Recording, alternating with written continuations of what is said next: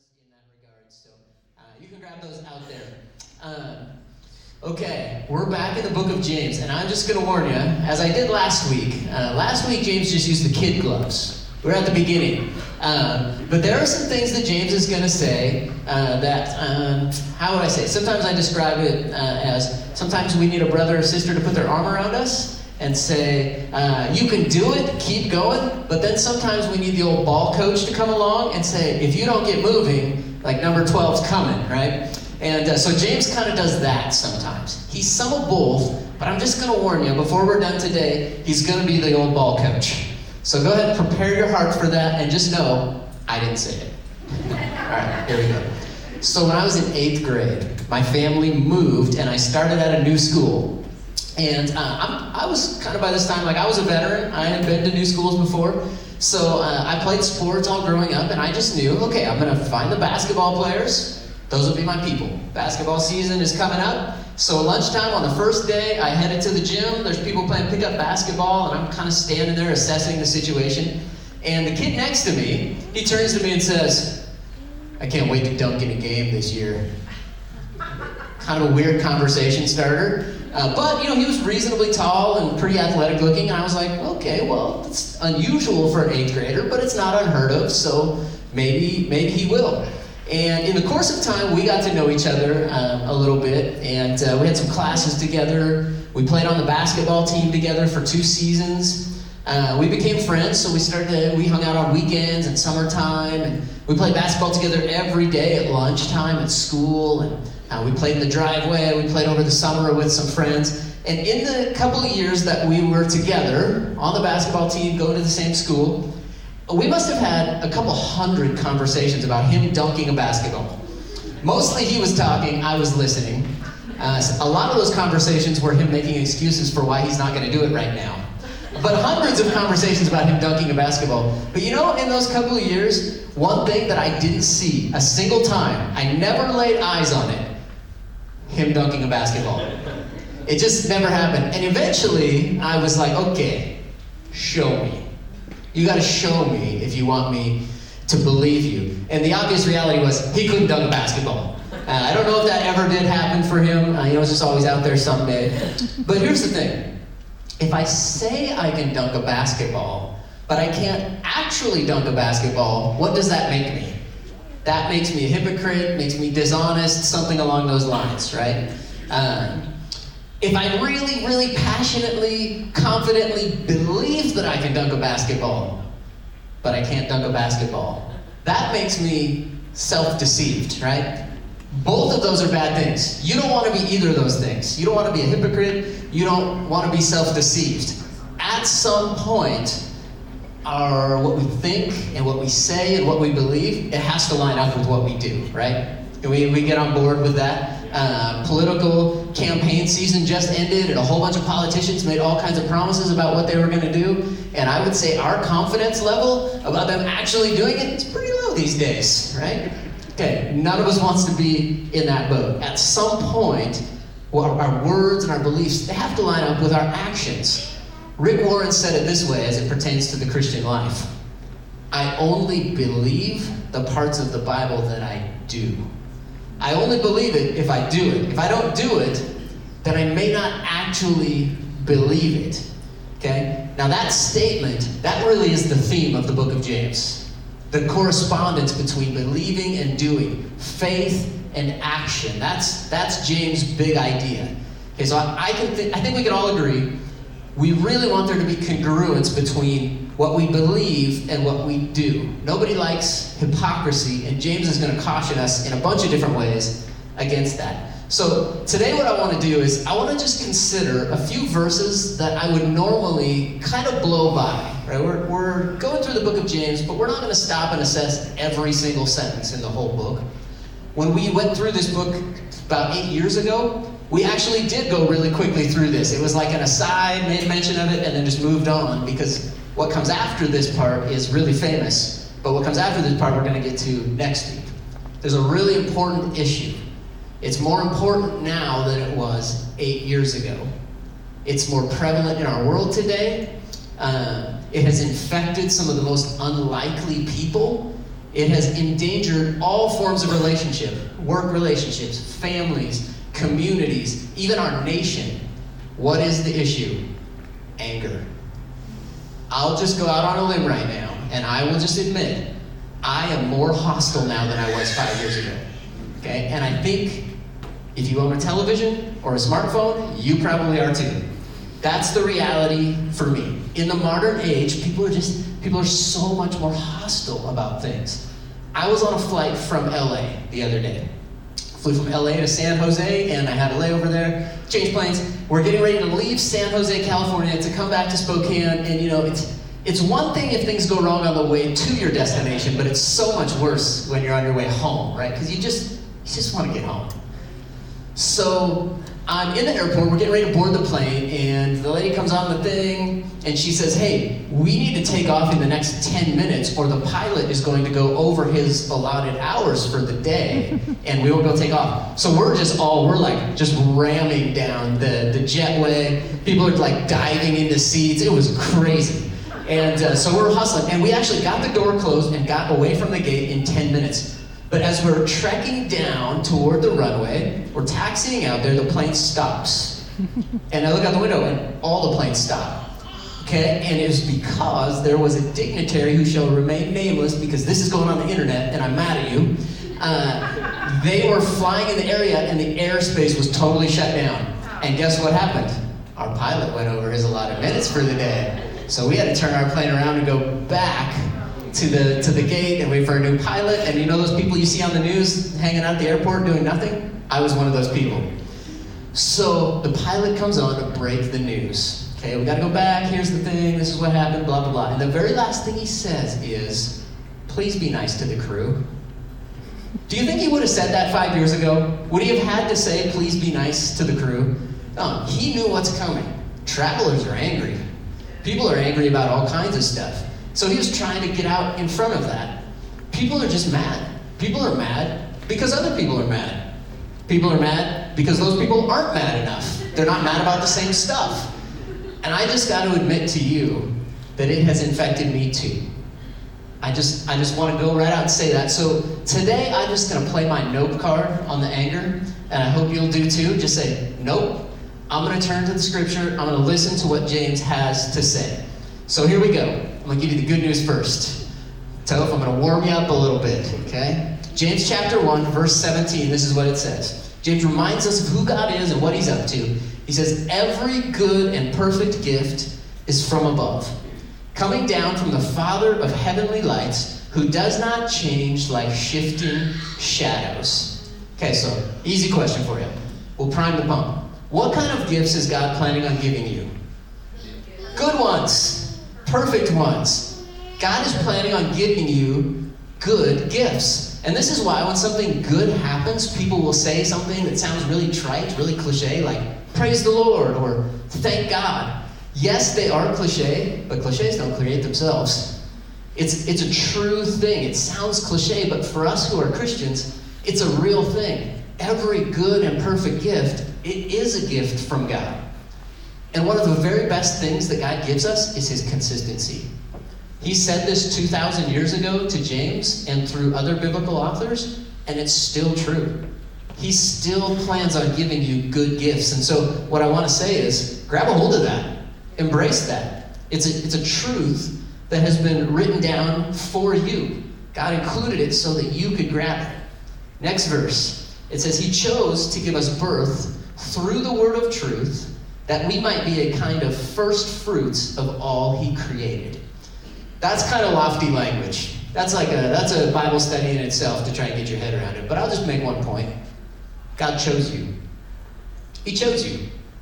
That's a pretty cool thing, right? You remember being lined up on the fence in elementary school for divvying out the kickball team? God said, Norm, I want you.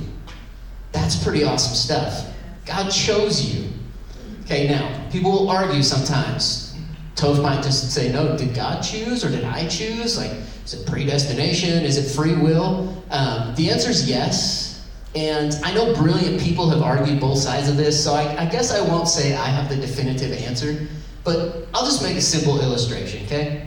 I chose Brandy. I talked to her dad, who happens to be sitting right here. Glad to have my in-laws in church. I bought a ring. I got down on a knee. I did the whole thing, and I said, I choose you. But one more thing had to happen in order for this system to work. She had to choose me back. If that piece of the puzzle is missing, none of it comes together. So did God choose you? Yes. Do you choose to follow him? Yes. You make all kinds of choices, like the choice to come and be here today. So when James says, control your anger, which is where we're going next, by the way, when I'm done warming you up. When James says control your anger, and then you go out today and lose control of your anger, a couple things are going to happen. One is, you might feel really guilty about that. That's definitely a possibility. I mean, how many times in your life have you done something that you knew you should have done? You knew that's outside of what God has designed for me. I mean, all of us have done that countless times. We can never count the number of times. And it might remind you of your guilt. When James says control your anger, and then you don't control your anger. But you know what else it should remind you of? That God chose you. God chose you. He knows the real you. It can remind you, your failure can remind you how good and gracious God is, that he gave you this good gift of his son so that it would bridge the gap between you and him when you fail. Remember a couple weeks ago, Ephesians 2:10, I read, it's my favorite verse. It says that God has given you a new life in Christ so that you can participate in the good things he has for you. That's still true. God does not change like shifting shadows. God chose you, and he still has good things for you. So do this for me. Before we get to the hard part, turn to your neighbor and say, God chose you. Are they convinced? Did you say it like you mean it? God chose you, Matt. God chose you. And he has good things for you. God has good things in mind for you. Okay, so just know he's a loving father. Okay, here it comes. Enough with the pleasantries. Chapter 1, verse 19, James says, my dear brothers and sisters, take note of this. Everyone should be quick to listen, slow to speak, and slow to become angry, because human anger does not produce the righteousness that God desires. So let me ask you a question. Don't answer out loud. Just want to be clear about that. What are you mad about? I mean, I know there's stuff that just grinds you, right? And you can thank me later for bringing it up. What are you mad about? Or who are you mad at? Like, sometimes in your mind, who do you have imaginary arguments with? Like, if the opportunity presented itself, this is what I'd say. If it's just me, we have huge problems right now. But I don't think it is just me. I think we all understand that.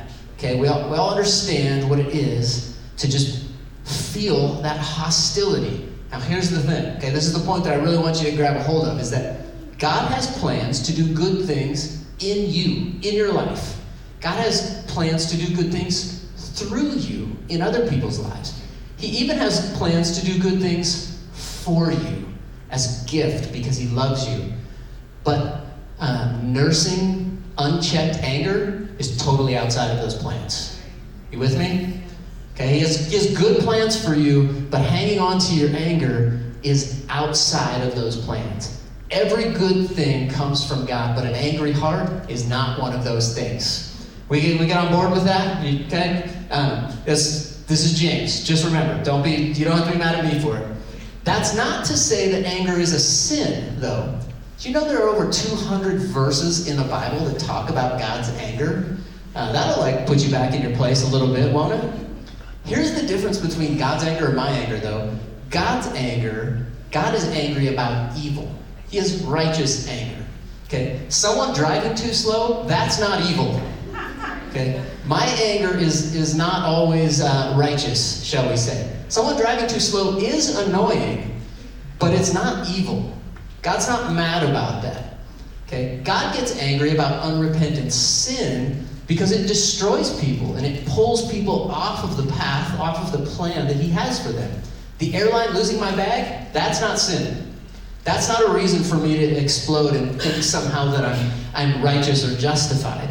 Somebody having something I don't have, that's not sin.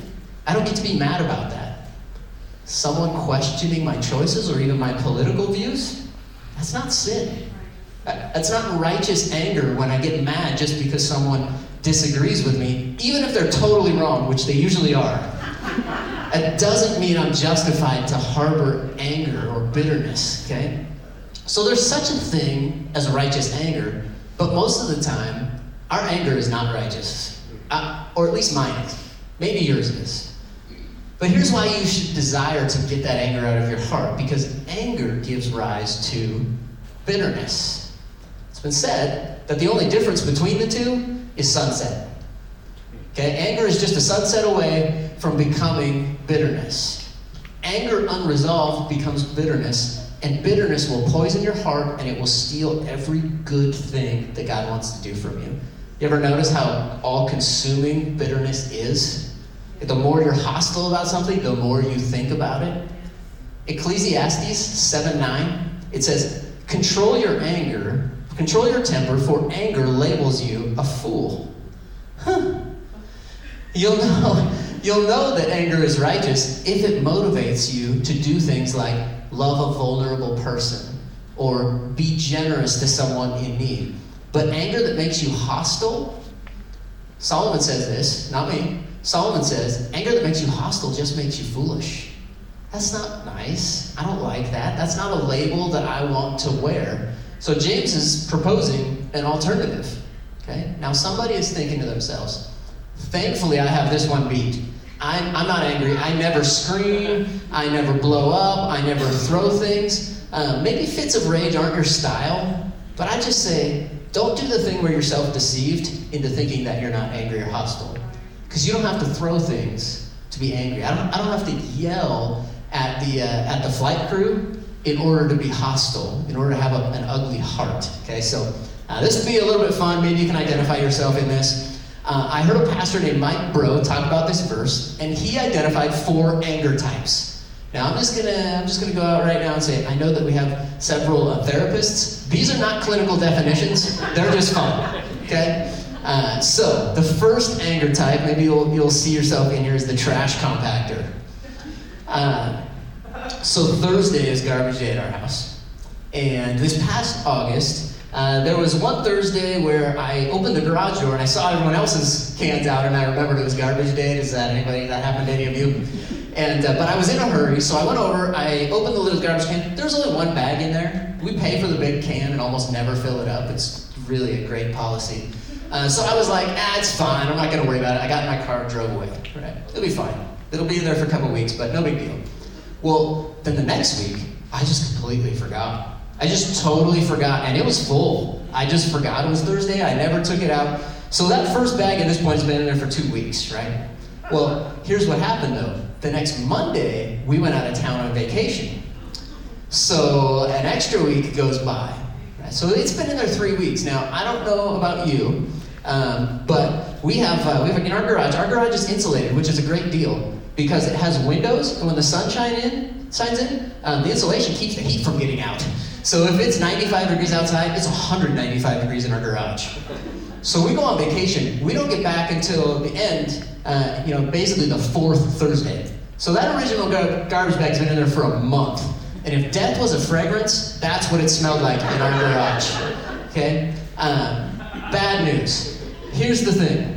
When you stuff your anger, when you stuff your hostility, even little hostility, it starts to smell. And it saturates the air around it. And like when you ask somebody what's wrong, they're not going to blow up on you, but if they're just like, nothing. It smells, right? It leaks out. You can stuff it, and you might think, I hold it in. I do a good job of not freaking out on people. That doesn't mean it doesn't leak. Ephesians 4 says, don't let the sun go down on your anger. Because once it rides overnight, anger is on the path to becoming bitterness. So if you're a trash compactor, trust me on this. It will poison your relationships, and it will damage the people around you. It will leak. Okay, so if your spouse is a trash compactor, you should talk to him about it later, not right now. Okay, don't give him a look right now. Maybe on the way home from church. That's a great time to have arguments, I hear. All right, so maybe you're not a stuffer. Maybe you don't stuff it in. And of course, why would you? Because it's so much more fun to just let it out, isn't it? Okay, maybe you like to slam doors and kick things, yell at the cashier, and drive aggressively. You might be number 2, the volcano. You might be a volcano, okay? I was in an adult, sort of a peer-to-peer leadership group at a college, this is a few years back, and one of the guys managed a pretty large plumbing company. He had, like 70 or 80 people on his staff, and so we're talking, we go around and tell our troubles. It's like a recovery group of sorts for people that lead businesses in different organizations. And one of the things he said was, sometimes my guys, he said, which, like, right off the bat, I don't know that people like to be called my guys.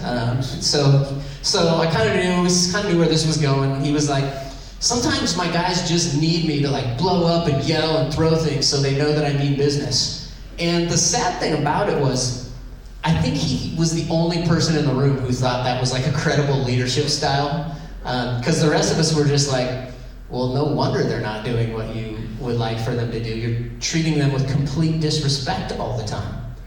Proverbs 29:11 says, fools vent their anger, but the wise quietly hold it back. The volcano anger type is only really respected for one reason. People are afraid of you. People don't want you to explode. That's why if people are doing what the volcano wants them to do, it's because of fear. That's how I used to feel about my daughter from ages 2 to 9. Like, don't say the wrong thing because the whole family will get sucked into the drama. But thankfully, she matured. She grew out of it. And if you're a volcano, that's where you are. We also have the opportunity to mature, to grow out of that. Okay, I heard somebody say a phrase that went something like this one time. They said, if you never heal from what cut you, you'll bleed on the people who didn't. And that type of anger probably comes from somewhere. And I would just encourage you to be willing to deal with that and to work through that, because you're going to hurt the people around you. And I can say with certainty, I know you don't want to do that. Your anger is going to get on other people. Okay, so you feeling good? This has been fun? Maybe we haven't got to your anger type yet, so you're probably the only one that is feeling good. Maybe you're not a stuffer. Maybe you're not an exploder. Maybe you just like to use a lot of words and just like to talk about it a lot. There's some of those people out there. We call them the prosecuting attorneys. Okay? I feel like every office has got at least one prosecuting attorney. This person is often motivated in sort of a righteous way. They're often motivated by the injustice of it all. Right? Something wasn't fair, and they're mad about it. And that's sort of kind of cleverly guised as a good thing. They like to scroll through the files of their minds and dig up the evidence from past offenses and resurrect the cold cases that have long since been forgotten about, but now they're back on the docket because something I didn't like happened. Sometimes the prosecuting attorney will put a spouse or a child under the interrogation light, and they're just going to talk about it until they're satisfied that they've talked about it enough. There's a time to let it go. I gotta be honest, so far, these first 3, I think I've been guilty of all 3 of them. But the truth is, there is a time to let it go. And if there's a deep wound that has to be dealt with, there's a time to deal with the wound. Proverbs 20 verse 3 says, avoiding a fight is a mark of honor. Only fools insist on quarreling. There's a time to decide that I don't need any more discussion. All the words have been said. Everything I'm saying right now these are things that I've laid out before. There's a time to forgive and resolve to move on. It's the nature of forgiveness, actually. Forgiveness sets both parties free.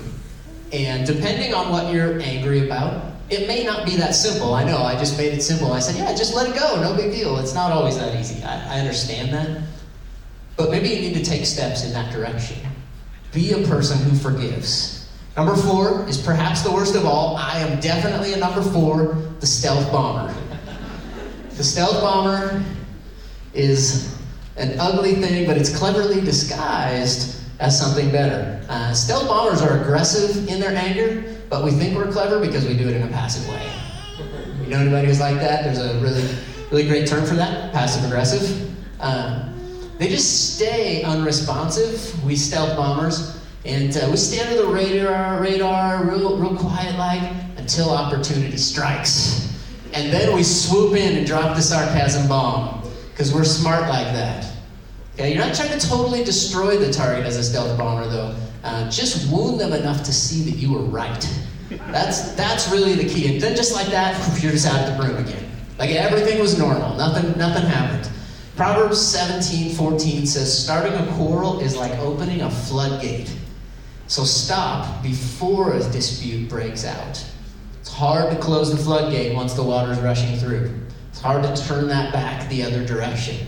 You crack open the floodgate with a sarcastic remark, and guess what? Eventually, the gate's going to break wide open on you. This is how it happens. So don't be a stealth bomber. Trust me.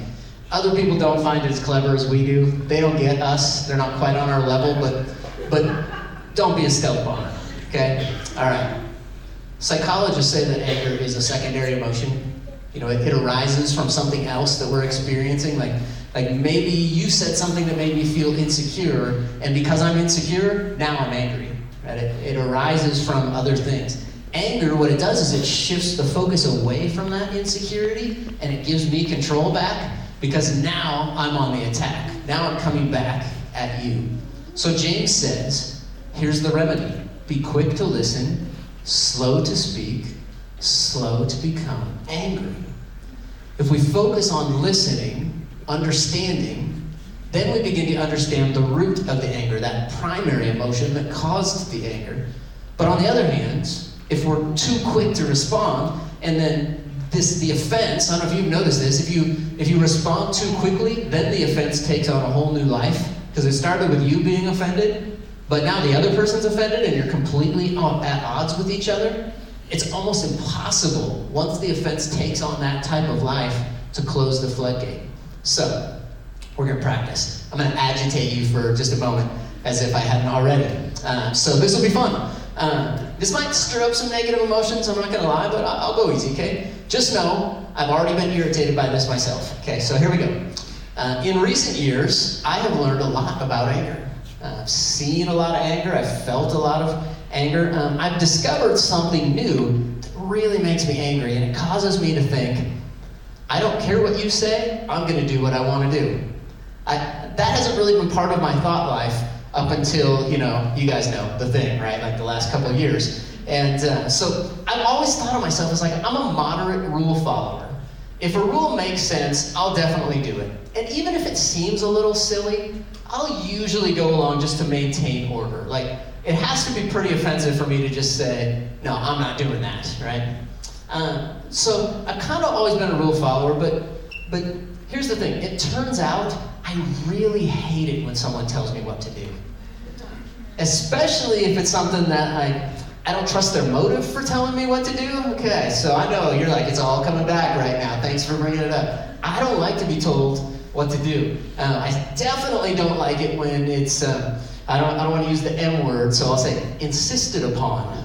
I definitely don't like that. It makes me angry. I think to myself things like, I'm not a child. You're not children. I'm a grown man. I can take responsibility for myself. I start to think things like that. And the truth is, my wife might say sometimes a child, but for the most part, I actually am a grown man. I can take responsibility for myself, okay? Anybody else discover any of that in their own lives, okay? Okay, one honest person raised their hand back there. So it's just you and me, Mike, okay. Okay, thank you, brother. Okay, so here's what David said, Psalm 119, verse 23. He said, search me, O God, and know my heart. Test me and know my anxious thoughts. Point out anything in me that offends you, and lead me along the path of everlasting life. That prayer allows God to point at the underlying condition. It says, yeah, okay, I'm mad, but God, test me and know me. Know what's actually going on in my anxious thoughts. God, examine me. And notice that David says, lead me. He actually gives up control. He's ready to listen. He's ready to follow. God, lead me. David wants to follow God's lead more than he wants to justify himself. Most of the time, I want to follow God's lead more than I want to justify myself. Most of the time. Okay, so watch this, though, what James says. He says, human anger does not produce the righteousness that God desires. God has plans for you, and being wrapped up in anger is outside of those plans. And the truth is, it's not doing anything good for you anyway. I mean, whose life is better because they're angry? No one. No one. God's actually, as he always does, we feel like he's trying to take something away from us, but actually what he's trying to take away from us is something that's making our life worse. He's actually trying to lift the burden, like Jessica said when she was talking about fun. Okay, so there's times when anger is righteous and it's warranted. Jesus, you might remember, he trashed the temple like a rock star in a hotel room because of his righteous anger. They were using the place of worship as a place of profit. That's righteous anger, but me being angry at being told what to do, that's just anger. It's not righteous anger. I know that might be a hard thing to swallow because you know what? You are a citizen, you do have rights. I'm not just talking about, that whole situation. I just mean in general in your life. I can't control what other people do, but I do have James' instruction. Now I'm responsible for me. I'm responsible for what I'm going to do with James' instruction. So here's what he says. Be quick to listen. There's no criteria given about whether the other person is right or not. He just says be quick to listen. Be slow to speak and slow to become angry. An acronym that I learned from one of my leadership coaches was WAIT. Why am I talking? Maybe think about why am I talking first before we start talking. Just because I have a response doesn't mean I have to give that response. Be quick to listen, slow to speak, and slow to become angry because human anger does not produce what God desires for you. What God does not desire for you is anger. Human anger is not part of God's plan for you. It leads you in the wrong direction. So last verse, here we go. James 1:21. So get rid of all the filth and evil in your lives, and humbly accept the word God has planted in your hearts, for it has the power to save your souls. You know what? This is going to sound way too simple.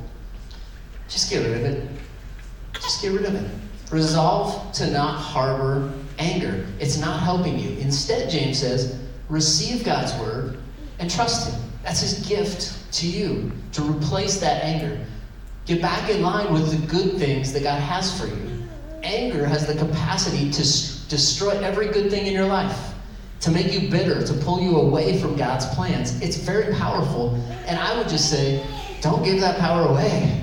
Don't give it away to someone else. Okay, so Jesus came during a time when people were very angry. Okay, the Jewish people, they were occupied by the Roman army, and they were looking for the person who was going to come and overthrow that oppression, get rid of the Romans who were mistreating them. And so when Jesus gathered his disciples, they thought he would lead the rebellion.